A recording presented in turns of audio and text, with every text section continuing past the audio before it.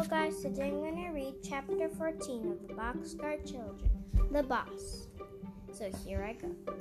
Boy, look at that car, said Benny, looking out of the window. It was long and low. It was painted yellow and black. A man got out of the car. A guard spoke to him and nodded, and the man came to the back door. Henry opened the door, and the man said, James Alden asked me to come to see his sister. Come in, said Henry. This is my aunt. The man smiled at the little old lady. James Alden is one of my best friends, he said. Sit down, said Aunt Jane in a caring voice. We seem to have all our callers in the kitchen. Someday we may use the front door. The kitchen is all right with me, said the stranger, with a quick smile. My name is Grander. I'm a mining man.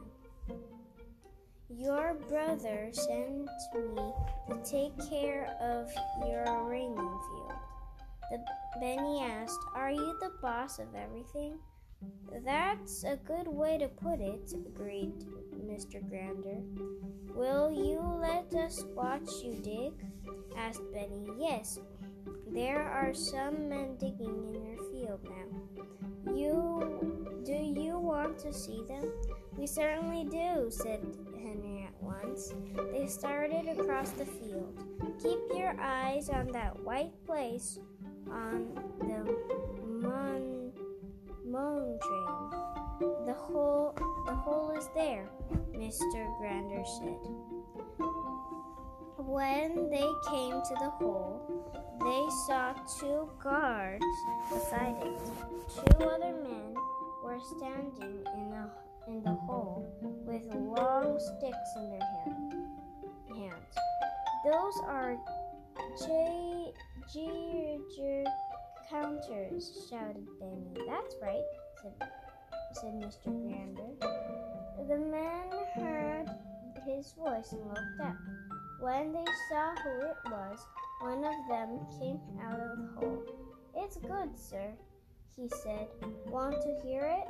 The boss listened. Good, he said. Noisy, isn't it? Let the children listen. After all, they own the whole works. Benny was so excited that he almost fell into the hole. How it snaps, he said. There must be a lot of uranium here, said Henry, as he listened to the Geiger counter pop. When the children walked into the house again, Aunt Jane was sitting by the window in the front room. Did you have a good time? She asked. Wonderful, said Benny. We listened to what the Geiger counter, and it made a terrible noise. That means uranium, Aunt Jane. Does it? I'm glad to hear it. She seemed to be very pleased. After dinner that evening, the children left Violet alone with her aunt. Violet was suing. Aunt Jane, she said gently, I really don't understand why you didn't let your own brother help you when you needed money. I might as well tell you the whole story, said Aunt Jane. Father and Mother went east. Their grandfather was a very young man. He wanted to sell the ranch and go into the mill business. I begin to understand, said Violet softly. I'm glad somebody understands, said Aunt Jane. I love this ranch. So I said I'd stay here, but I couldn't run the ranch. I didn't know how.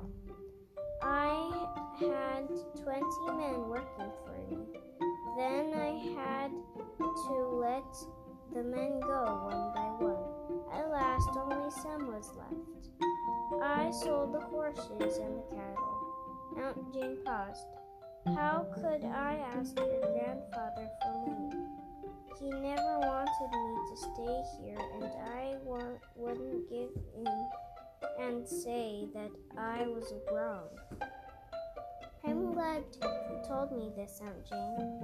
I'll help you get to bed now. Things happened fast on the Alden Ranch. In the next few weeks, a mine was dug. Big machines worked night and day. Houses for workmen were built. New stores opened in town. The train was not taken off. Instead, there were 4 trains every day. 2 telephone girls stayed upstairs all day to answer the telephones. And Aunt Jane made a surprising announcement. I want to give a party, she said. A party? Asked Henry. When? My birthday is next week, and I want a birthday party. People don't give their own birthday parties, said Henry. Let us give a party for you. No, said Aunt Jane. This is my party, and I'm going to ask your grandfather if he will come. Violet said, Oh, I'm so glad, Aunt Jane. I'm sure he will. The children's wish had come true. Telephone to him, shouted Benny.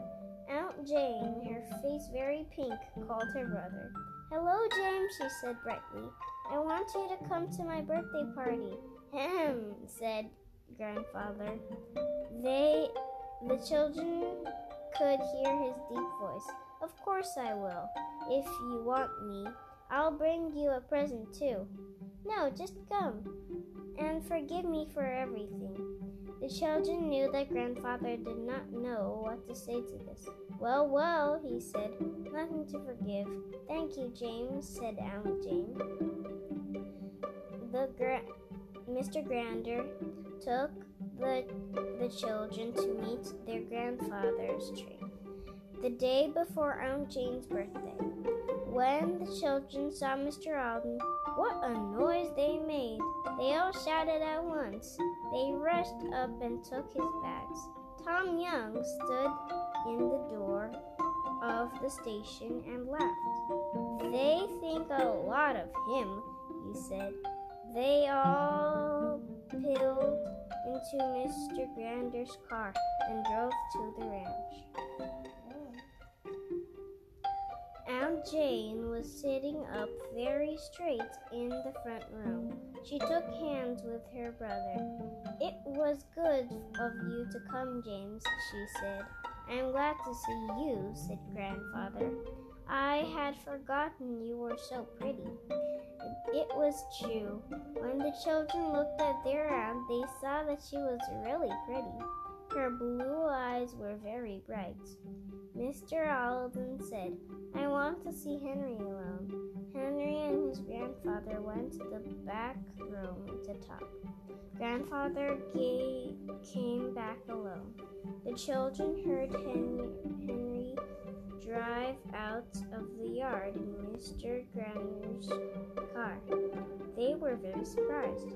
Where is Henry going? Asked Aunt Jane.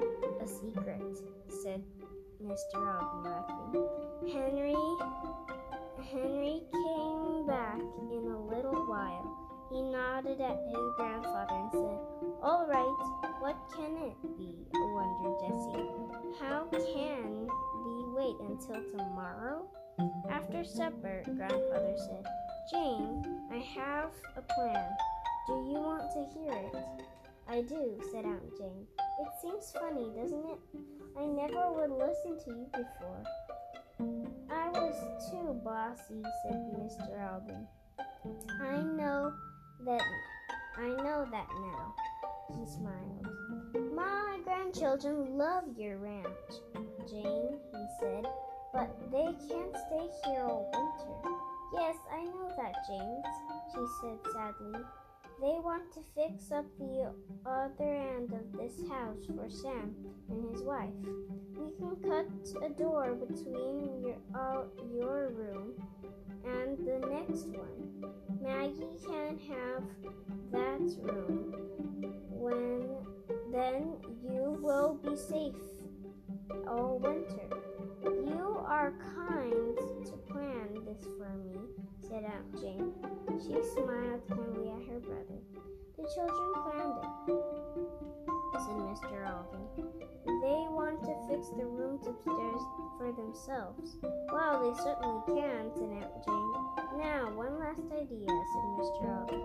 He looked at Jessie with a twinkle in his eye. I heard all about your mystery man, he said. He is not my mystery man, said Jessie, laughing. But he was nice, wasn't he? He doesn't seem like a mystery man anymore, said Violet. I'd like to see him again sometime. Mr. Alden said he could come to the party tomorrow if anyone asked him. Very well, said Aunt Jane. I don't mind having a mystery man at my birthday party. Will he fly? Asked Jessie. No, he is already here, said Grandfather.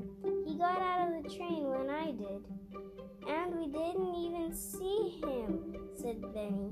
Well, he is still a mystery man in some ways, isn't he? Said Violet. So that was chapter 14. Bye guys, see you later, see you later, see you later, see you later. Bye guys.